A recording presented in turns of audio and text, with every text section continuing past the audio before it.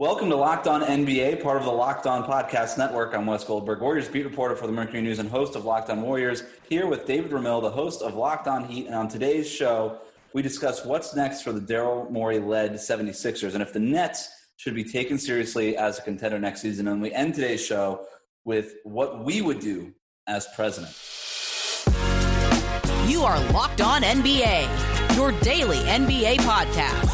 Part of the Locked On Podcast Network, your team every day.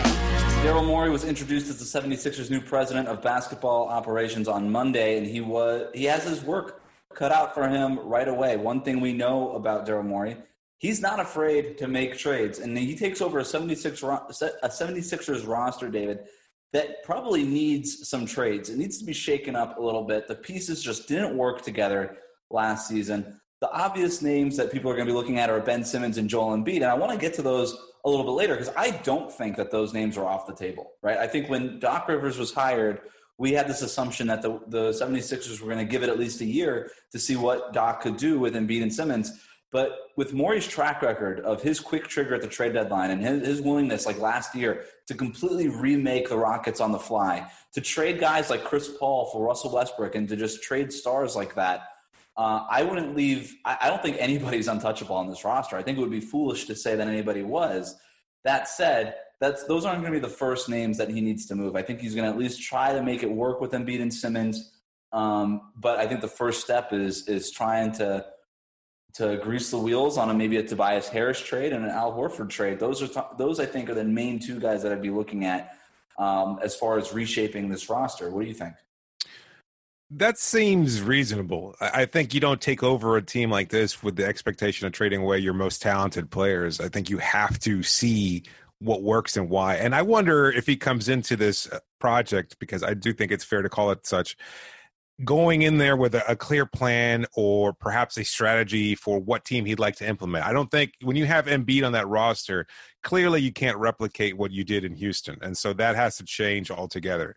So what's his strategy? What's his view long-term, short-term for this team and how he plans to build it? Is it around Simmons? Is it around Embiid? Is it around both? But I mean, the idea of trading Harris or Horford, yeah, those absolutely make sense.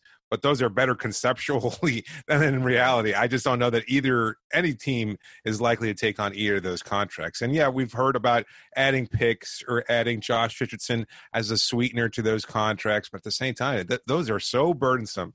And I think both of those players are just getting paid so much more than their value from what they produce on the court that they seem to me virtually untradeable. We say this all the time, though, right? That this contract is untradeable, and then we see those players get moved. Last year, we saw Russell Westbrook get moved for Chris Paul, and both of those guys had untradeable contracts. Usually, untradeable contracts get traded for other untradeable contracts, and so I think there are other deals in the NBA. I think there's players on similar contracts that maybe it's just you're changing teams a little bit. You're sort of just rearranging the deck chairs in the NBA. But I think that there's a couple of trades that I found, and I went through them. And look, you're right. It's easier said than done to trade Tobias Harris. Easier said than done to trade Al Horford. You look down the league and say, okay, what teams need Al Horford? What teams need Tobias Harris? And need is the key word there. I don't think any team needs either of them, but maybe there's enough interest there, and then you could start a trade conversation. But then finding the right fit is really difficult. I've got some trade ideas I want to get to, but I think you mentioned something there that's worth exploring a little bit more. What kind of team does Daryl Morey want to build? Because he's building with Joel Embiid and Ben Simmons in mind, but he's also got to build with Doc Rivers in mind. And I don't think – and you and I got on this show and talked about how we didn't like the Doc Rivers fit, and I still don't. You came on and were strong enough to say that it's a disaster immediately before he's ever coached a game. And what we know that Embiid and Simmons do well – Embiid is the best post-up player in the NBA, and Ben Simmons generates a ton of three-pointers with his drive and kick game, and both of them are all NBA-level defenders. And I think and look, I'm not breaking news here. You surround those kinds of guys with shooters, and right now they just don't have them. Tobias Harris is sort of a shooter. Josh Richardson is sort of a shooter. Al Horford was sort of a shooter. But they don't have like these knockdown guys anymore, right? They don't have the J.J. Redick guy. And they also need, I think, somebody who can create his own shot. Joel Embiid sort of can do that, but only out of the post. Ben Simmons doesn't really create his own shot, but he can create shots for others.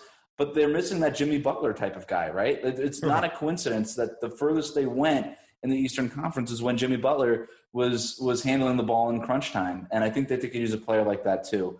Now, and so if I'm Daryl Morey and I'm trying to reconstruct this thing, that's the sort of player that I'm going to go get, even if maybe it's a step back on its face in a trade, but at least the fit is better because none of those guys are stars.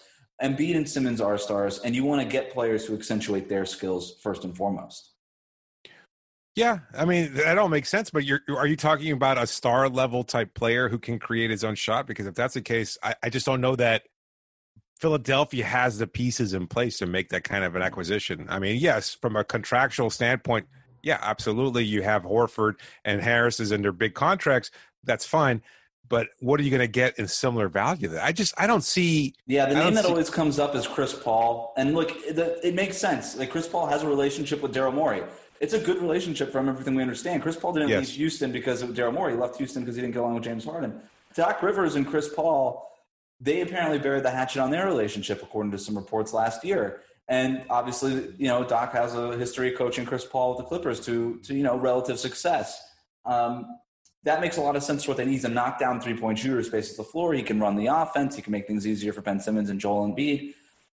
But what do you does Oklahoma City want Tobias Harris? That's where you start to stick. I mean, unless Sam Presti thinks that he can turn Tobias Harris into another trade asset, right? Which is possible, but at that contract, it's so tough that I don't know that Presti would go as far as to do that. And I think that the opportunity cost of trading Chris Paul for Tobias Harris, I think he can get more from Chris Paul after the season he just had than just Tobias Harris and some picks or Tobias Harris and Josh Richardson. You know what I mean? So it's harder to find who that player would be. And Morey would be willing to trade picks. He's shown in Houston that those things don't hold the same value for him that they do around the league in general. When it comes to building a team, he's more about making the big swing, the try to cash in early on getting that player, whoever that might be. I know the point was recently made, I think, on the Zach Lowe podcast, where he talked about how Morey likes making that swing. He likes getting the big name, whatever that player might be. So maybe it's right. Maybe Chris Paul's performance last season is enough to kind of say to Morey, this is the kind of guy we need. We need a leader here. We need a veteran presence in that locker room to kind of stabilize the personalities of a Simmons and an Embiid. I could see that being, a really key acquisition for Morey, another player that he'd absolutely want on that roster. But it boils down to what you have on this team and what you're willing to trade for it. Now, would Sixers fans be content having Paul on that roster, knowing that they'd have to give up a ton of picks and maybe some young players and assets and things of that sort? Because that seems to me like that would be so counterintuitive to what they've been building over the last couple of years. I'm just not sure that that's what they'd be willing to do. Yeah, and I guess with Daryl Morey, the benefit of him is he's been able to find guys like Daniel House Jr. and like guys like that, PJ Tucker, on the fringes, right, for real team-friendly contracts that you would say, like, okay, you could trade these first-rounders that aren't going to be that valuable because we hope to be a playoff team going forward. Then if we can do that with Chris and build around a trio of Chris Paul, Ben Simmons, and Joel Embiid, then, we're not going to need those first-round picks because we can mine players on the fringes that can fill out some of these other roles because that's what they should have done instead of paying Tobias Harris $35 million a year, Right. Yeah. And so, I think if you're a 76ers fan, that would be what the hope is. But let's look at some of these trades. I mean, it would require every pick and pick swap that the 76ers could do probably, and Tobias Harris and maybe Josh Richardson for Chris Paul. If that's on the table, I think you do it. I just think you have to because Chris Paul obviously brings all the things on the floor, but he also has that moxie and that attitude that team is missing that since they lost Jimmy Butler. That I think would be, I think that it's something an edge that team needs. I think he would be a perfect fit. I want to do some Al Horford trades, though. I got one more Tobias Harris trade that I love, but I want to do some Al Horford trades before I get to that. Let's hear it. I think Charlotte is the obvious fit. I just don't know what I would be asking for from the 76ers. Like, is Cody Zeller and, Malik Monk enough? I don't think it is. I'd rather just keep Horford, honestly. Monk has not been good in the NBA, and Zeller is just a salary filler. He could just be your backup center at $15 million a year. So I don't see anything with Charlotte that makes sense. They're not giving up the number 3 pick for Al Horford. So let's talk about Built Go. Whether it's for your mental or physical wall, break through it with Built Go every day. These easy-to-carry 1.5-ounce packages are perfect to bring with you in your briefcase or in your gym bag. Built Go is the best workout gel on the market. It's 5-hour energy without the same crash feeling. Plus, it's natural, so it's better for the body. It comes in 3 delicious flavors: peanut butter honey, chocolate coconut, and chocolate mint. And Built Go combines energy gel with a collagen protein, a fast-absorbing protein that promotes joint, soft tissue, hair, and skin health. People, this stuff literally makes you feel better and look better. So here's the offer. Visit BuiltGo.com and use the promo code LOCKED, and you'll get 30% off of your next order. Again, that's promo code LOCKED for 30% off at BuiltGo.com.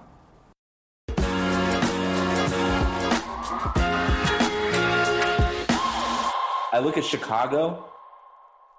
Would you do Al Horford for like Lauri Markkanen? From Philadelphia's perspective? Yeah. And you might have to throw in like the 21st pick if you're Philadelphia for Markkanen. I feel like the Horford talk, do you rate him as bad? Like, it's easy to kind of write. I don't think he's bad. I just don't think he's great. I don't think he is. I don't think he's as bad as he was in Philadelphia last year. That was more. You do think? Okay, so you think his last season was a bad one? Yeah, I think he had it wasn't as good as what you would expect from Al Horford at $27 million a year. That's true. I think that he's better than he was with the 76ers last year. And I think that probably should be the belief around the NBA, and it probably is, that like the fit was just so clunky between him and Joel Embiid. It's just never going to work with him playing power forward and Embiid playing center. That if you can make him the middle of your offense, he's enough of a playmaker that we saw how valuable that is in the playoffs, and he could space the floor a little bit. He's a decent rebounder, high basketball IQ type player. Obviously, we know what his track record is defensively.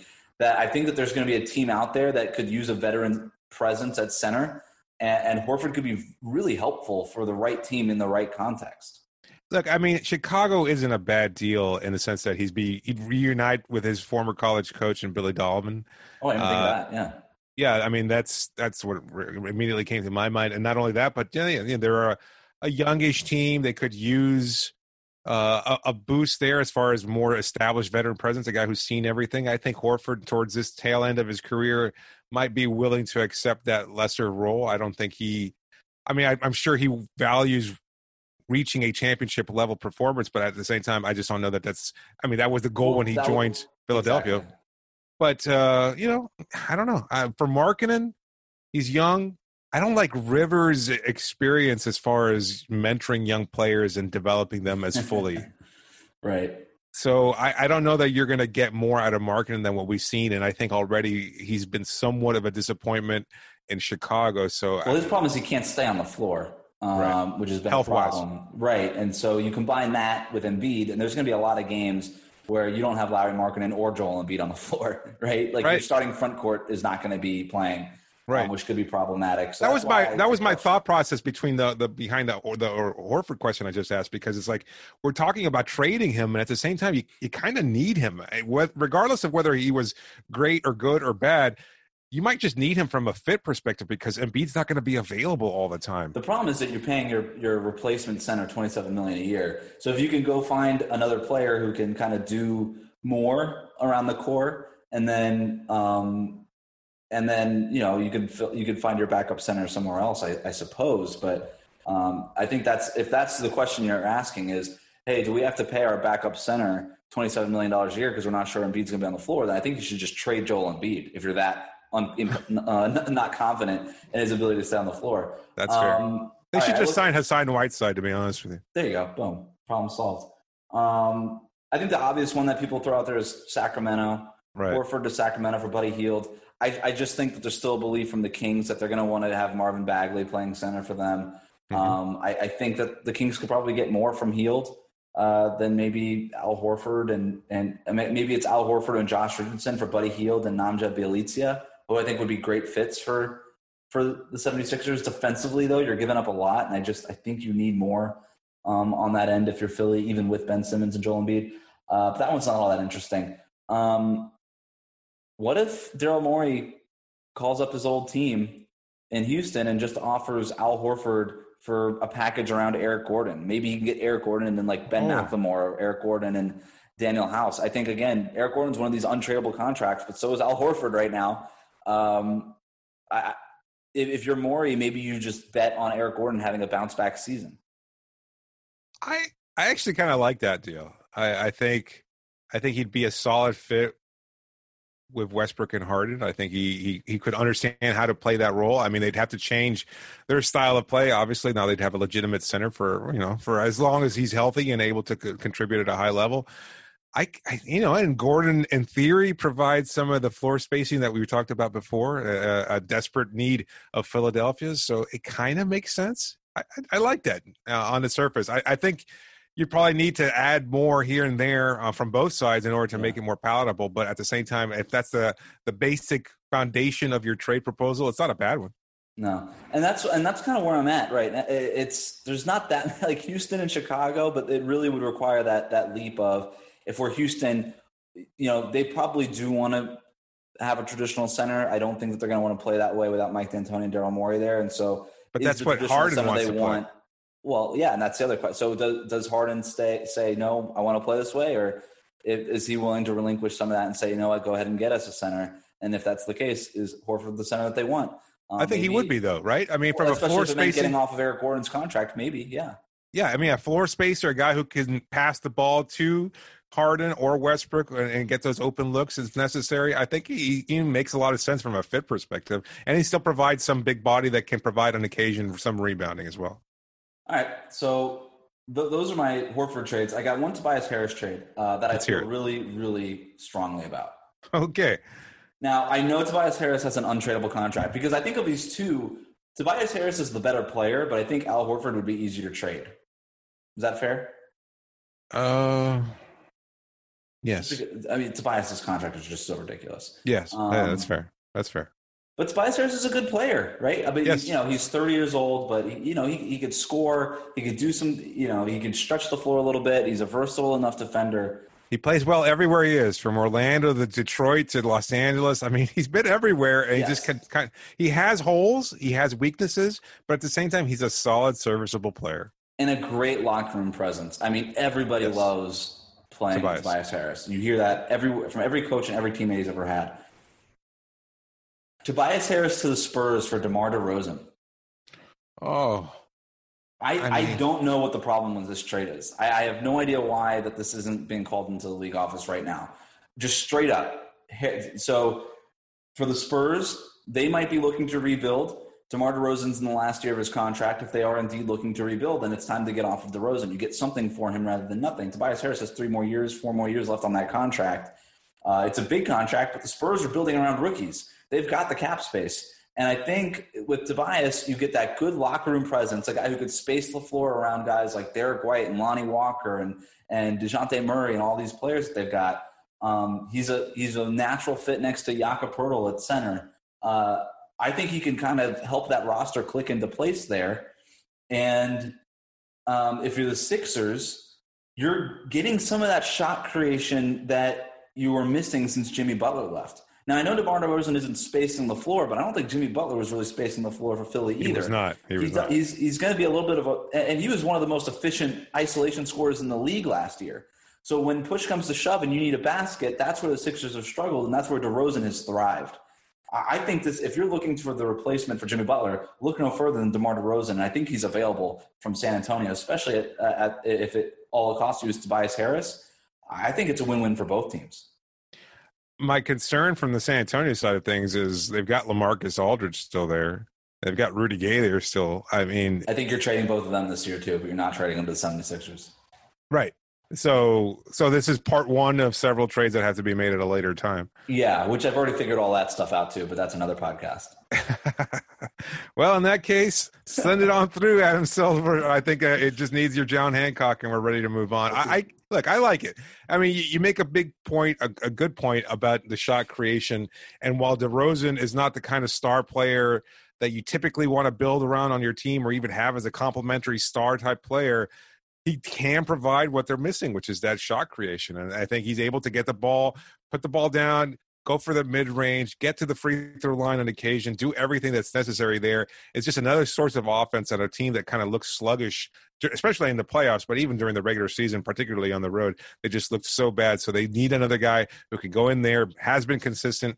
He is what he is, and that's kind of what you want in a player right now. You don't want to go for – see, that's the only thing, though, is that Morey doesn't make that kind of move. He wants to go for the home run typically. So I wonder if he's willing to kind of take a step back and say this is more about getting what we need rather than what we want.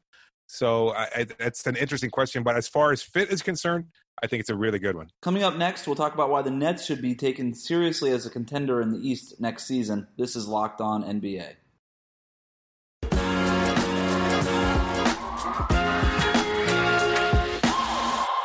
David, I know you wanted to talk about the Nets because you told me before we started recording, we haven't talked about the Nets enough. And I think you're right. I mean, this is a team that's going to return Kevin Durant, Kyrie Irving. They've got Steve Nash making these seemingly great moves, at least on paper, on that coaching staff.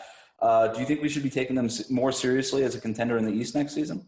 I do. I'm at a point now, Wes, where, interestingly enough, we spent most of the first couple of segments talking about Philadelphia and Houston because of the connection between Daryl Morey. And those two are very interesting teams in the sense that we both questioned, and I think people in the NBA at large have questioned how those teams were built and what their level of success would be and things of that sort of the Westbrook-Harden combination, the fit of Embiid and Simmons. I'm at a point now where I am long past trying to have any idea as to what works. I know that kind of seems like I'm insulting myself or my knowledge of the NBA, but at the same time, it's like we're so experienced right now, I think, in seeing the league that we're never quite sure what works or how it does. Like, we're looking at this Nets team, and you look at Kevin Durant and then Kyrie Irving, and given their injury history and everything else that's off the court regarding their personalities, and yes, it looks like a time bomb waiting to explode at any second. And I think that's fair. On the surface, it does look like a combustible pairing. When you add a first-year head coach in Steve Nash, as well as a supporting cast of players that might not be ready for that kind of tension or problems that are bound to arise in the locker room. But at the same time, like, teams have just always thrived in that sort of thing. Like, Durant and Irving might be impossible to deal with from an off-the-court perspective, but they're still really, really good players. And we've seen enough footage, I think, from this offseason on Kevin Durant where he looks like he's at 100% or very close to it. I think he's ready to play at a high level. And if that's the case, you're still talking about one of the top 5 players in the NBA, point blank. And I think he's good enough alongside Irving to carry this team past the Eastern Conference, especially given the weird schedule and all the different things about next season that are such huge question marks around the league. I think you have to just boil it down to who has the most talent. And right now in the East, a lot of that seems like, as far as talent perspective is concerned, it seems like it's boiled down in Brooklyn. And I think they'll be able to get the most out of that roster. I think they'll be able to work together. The Nash hire has been questioned by and large, but I think he's able to relate to those two players at a very high level. And given that, I think it could be a really, really successful pairing. I don't know. Maybe it just seems interesting, if nothing else. I know Sports Illustrated had a piece recently about if the Nets are the most interesting team in the league. I think that's harder to dissect. They are absolutely going to be interesting. If for nothing else, it's watching a car accident play out over 72 games potentially. But at the same time, they're going to be good. I really think that they are, and I think they have a legitimate chance of advancing to the finals. I think the key with Steve Nash is that he's the Kevin Durant whisperer, right? And when it comes to Durant, all it takes is getting on his good side and coaxing the most out of him. I think if Steve Nash can make that happen, is Kevin Durant the best player in the Eastern Conference? I mean, obviously it depends on what he looks like coming back from the Achilles, but players have been coming back from that better and better. And look, there's obviously parts of his game that you'll miss, even if that Achilles is never 100% again, but he's still going to be 7 feet tall. He's still going to be one of the best shooters in the league. And he's still going to be versatile defensively, even if he's not as versatile. I mean, he's still long and athletic, and he can protect the rim for you. Look, I know Giannis is coming off of back-to-back MVP campaigns. I get it, but in a playoff setting, he might be the best player in the Eastern Conference if he's at least, 85, 90% of what he was. I think that's fair. Well, I mean, who would you rather have with a game on the line? Who would you rather have, to get that bucket for you? I mean, despite Antetokounmpo's strengths in many areas, it's absolutely still Kevin Durant, right? 100%. I mean, you could compare him to Antetokounmpo or the rest of the league. I mean, Durant has an argument, right? I mean, Yeah. And I think obviously the question is, the Kyrie Irving factor is what it is. What does that team look like if they really do reshape it? Are they going to move Karis LeVert? Are they going to move Jarrett Allen and Spencer Dinwiddie? And are they going to bring back Joe Harris? I mean, there's so many moving parts when it comes to that roster that all that stuff really matters. But if your foundation is Kevin Durant and Kyrie Irving, plus this coaching staff that looks really good, like I said, on paper. I mean, you've got Steve Nash there. You've got Mike D'Antoni, who we know is going to be as creative as possible with that offense. And Steve Nash kind of coming in and setting the tone that is going to be very, I think, Warriors-esque, which is ironic when you consider that Kevin Durant wanted to leave the Warriors in part because they were so Warriors-esque. Well, I mean, also because of the shine on Steph Curry, right? Now, this is his team, right? Even with Kyrie already there before him, I think you still look at KD as the star of the Nets team. Isn't that fair? Oh, absolutely. Yeah. So he doesn't have to deal with the kind of Curry getting all the attention that he was before. The idea that he was joining Curry's team as opposed to and now and if Brooklyn wins, it will be because he is easily the best player. It's his team, and that he's going to lead that team. I get it. I still find it ironic, but yeah, I think that the Nets, when you look at what the Eastern Conference is going to be next year, you're going to have the Bucks in the mix. The 76ers, I suppose, will be in it depending on what they look like. But I think certainly the Bucks and the Brooklyn Nets and Miami and Boston. I think those are the two. If you're gonna sort of rank what teams you're most confident in, it would be those four in some order. Yeah, that makes a lot of sense. And look, I mean, the Kyrie factor, now that you mentioned Miami, I feel like, everybody's kind of talking about him because he's a flake and he's so weird. He's always introducing these strange concepts and things of that sort. Like, we forget that he's a really, really good player. Or maybe just, he's been injured and he was so problematic in Boston, but he didn't choose to go to the Celtics. That was not his choice. That was a weird locker room there, a weird fit for him as far as trying to understand what it takes to be a leader. I don't think he's going to be that leader there. I don't think it's going to be Durant either. But at the same time, I don't think they're going to be relying on them as far as their leadership in that locker room. They're going to have to find somebody else to kind of be that loudest voice. Maybe it'll be Nash. I don't know. It's going to be interesting to see. But as far as Irving is concerned, he chose to go to Brooklyn. This is his team now.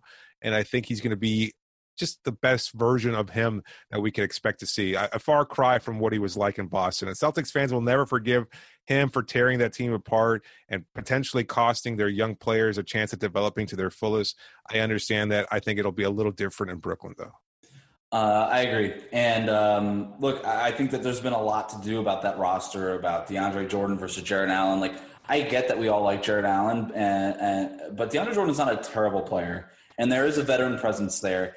And in the playoffs, I think that's a legitimate question, is who would you rather have on the floor, DeAndre Jordan or Jarrett Allen? I think that's a fair question to ask. I think long-term, you obviously want Jarrett Allen. I don't know that you need to trade Jarrett Allen on that contract either, at least not right now. But look, if you can go and get players who just fit with Durant and with Kyrie Irving, we're acting like guys like Spencer Dinwiddie and Jarrett Allen are just these untouchable type of guys, and they're just not, right? Look, Karis LeVert, I think that they should probably keep him. There's an ability to create off the dribble and create his own shot. And when you look at guys like Durant coming back from the Achilles and Irving with his injury history, I think you're just going to need a guy who could basically be the third guy on most nights, but then come do you even need a big three when they're out? Yeah, do you even need a big three considering how teams are being built around the league now? Like, I mean, you can make an argument that your Warriors are the most talented as far as like upper echelon level talent, but even then, I mean, none of the other contending teams have 3-star level players. So would you sacrifice their depth in order to acquire a potential third star? At this point, I would say no. I think you've got enough in Durant and Irving. You'll stand pat there, and you continue to rely on LeVert coming up big, Dinwiddie coming up big on occasion, and guys like Allen and Jordan still providing a way to contribute. And guys like Irving and Durant are so easy to build around because they can shoot. All you need to do is put defenders around them and guys who can just do a little bit of, the dirty work and stuff like that. All right, David, it's Election Tuesday. If you were running for president of the NBA, what's the first thing that you would promise to do? Oh, this is probably just a personal pet peeve of mine. I would get rid of a lot of the crowd noise. I don't know. I feel like it's become such an incredible distraction now. People are so glued to their phones. They're not even paying attention to what's going on. You've got a 10-foot tall mascot coming up behind you, dunking your head in popcorn or something like that. You don't even realize it's happening because you're looking at the TikTok or whatever it is that you're trying to currently see on your phone. It's so, I don't know, like you're not paying attention to the game itself anymore because everybody's on their phone. I know I sound like old man yelling at clouds. That's fine. I'll bear that one. I completely agree with you. At the same time, it's like the beauty of the game is being ignored. It's being drowned out by the constant music, the constant dance teams, the DJ, the crowd in arena host yelling and trying to get your attention while they're flinging cheap China-made T-shirts at your head. I don't know. There's so much going on in the games, and maybe it's just from a media perspective too. Like you can't do any actual work, or it's very hard to, as you well know, when it's so much noise going on in the background. But at the same time, you're just not enjoying the game as much as you should. And I think like we should do something differently to accentuate and heighten the in-game experience without drowning it out with all that noise. I have almost been decapitated by a T-shirt on Media Row once before, so I 100% agree with you. All right. But the first thing I'm getting rid of is the kiss cam. Oh, you've rallied against. I think this is your fourth podcast talking about how much it irks you, and no, I think it's more that it revolts you. You hate the awkwardness of the kiss cam. There's nothing good about it. That's right. At all. It's voyeuristic at best.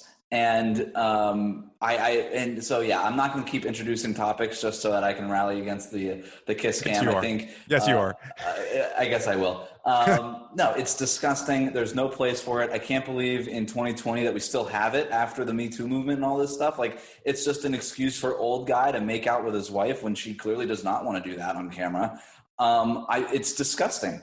Like at worst, it's disgusting. At best, it's awkward.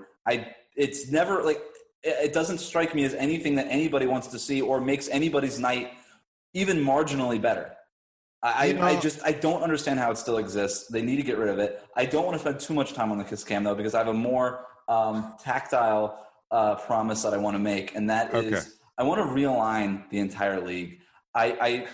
Everybody keeps saying, get rid of conferences, do all this stuff. The Western Conference is so much stronger than the Eastern Conference. The solution is to just get rid of conferences. And that to me has never been the solution. If you get rid of conferences, it makes scheduling a friggin' nightmare. You're getting rid of a lot of rivalries. I just don't like that. I like the idea of having divisions. I'm a traditionalist when it comes to those things. And I think that sports are generally traditional in those things as well. But so instead of eliminating conferences, just realign them. The NBA, it doesn't make sense to have a Western Conference and an Eastern Conference.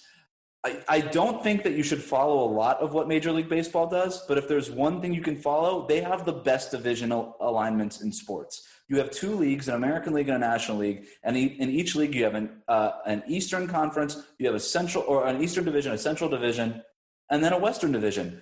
And you can break up and Major League Baseball and the NBA have the same amount of teams at 30. You could just mirror those divisions and solve a lot of problems. You'd have two Western divisions of true Western teams that don't include teams that are not in the West, like Memphis. And I think that you can solve a lot of problems. You would have two Central divisions, two Eastern divisions. You would be able to maintain all of the rivalries. You would be able to maintain Western divisions that would help their own travel together, because that's the other part of eliminating conferences. You're basically screwing teams like Portland that still need to travel all around the country. You keep things tight regionally that helps travel, keeps back-to-backs at a minimum, and all those things, while and you increase the parity of the NBA. You're not having this dominant Western Conference anymore because you have some of the best Western Conference teams in both of these new conferences. That, and you can still keep the kiss cam. If that's the trade we have to make, then leave the conferences the way they are. We're getting rid of the kiss cam. That's bipartisanship right there. Of the players on the team you covered, David, who would make the most interesting politician? Most interesting? Oh, boy. I mean, I think you can make a strong case for Jimmy Butler. I think his style in the locker room has been questioned over the past couple of years. I think certainly he would be the kind of politician that would certainly, be honest first and foremost. And I think it would be a little dangerous sometimes. But at the same time, I like Udonis Haslem. I think he's an interesting guy who's involved in local politics. He's involved in, providing for the community and everything else. I would like to see him eventually enter a political foray here. Just if nothing else, if who the hell is going to try and counteract anything that Udonis is trying to pass through council meetings or anything like that? Like they face being thrown out a window or something. I think he's going to be interesting. No one's going to talk down to him. When Udonis has the floor, no one's going to dare to interrupt. I think all he has to do is he's going to wear like a mouthpiece out on the dais and he still chew it regularly. I would love to see that. Very McCarthy. He would be intimidating, and I suppose that works. Who would be on the bottom of his ticket? Who would be the vice president? Eric Spoelstra. Oh, very good. I didn't think we could. I said players, but Eric Spoelstra would be good because then I would just go with Steve Kerr. That would be an obvious one. But I'm going to stick to players. Draymond Green would be the most interesting. He would be the best on the debate stage. Yes. And I think that he'd probably also be the most knowledgeable about the policies and really care. I just don't think that guys like Klay Thompson really care. No. And so I think Klay Thompson doesn't even show up for most of his media stuff. So I don't expect him to show up to a debate stage. No, I think Draymond Green would be, and then the perfect vice president for Draymond Green would be Steph Curry, because he doesn't worry anybody. He doesn't offend anybody. He's just very bland. I mean, he would be like the Mike Pence of that. He just does he really talk? It doesn't matter. He's a good Christian family man who has, those values, and I think would reach out to a lot of different demographics. I think he would just be a really perfectly placed vice presidential candidate who doesn't really need to talk all that much, because Draymond Green will be doing all the talking. I can't recall exactly where the quote comes from, but I remember hearing once that the vice president position had been likened to a warm bucket of spit. So it seems like your chances of getting a one-on-one with Steph anytime soon. I really hope it doesn't get out that I just compared Steph Curry to Mike Pence. That's not really what I meant. Or a warm bucket of spit. That's gonna be taken out of context, and all of my ability to talk to Steph has just dried out. Remember to subscribe to new episodes of Locked On NBA wherever you listen to podcasts. Please rate, review, and say nice things about the show. Thanks for listening. Stay safe, and stick with Locked On NBA tomorrow morning.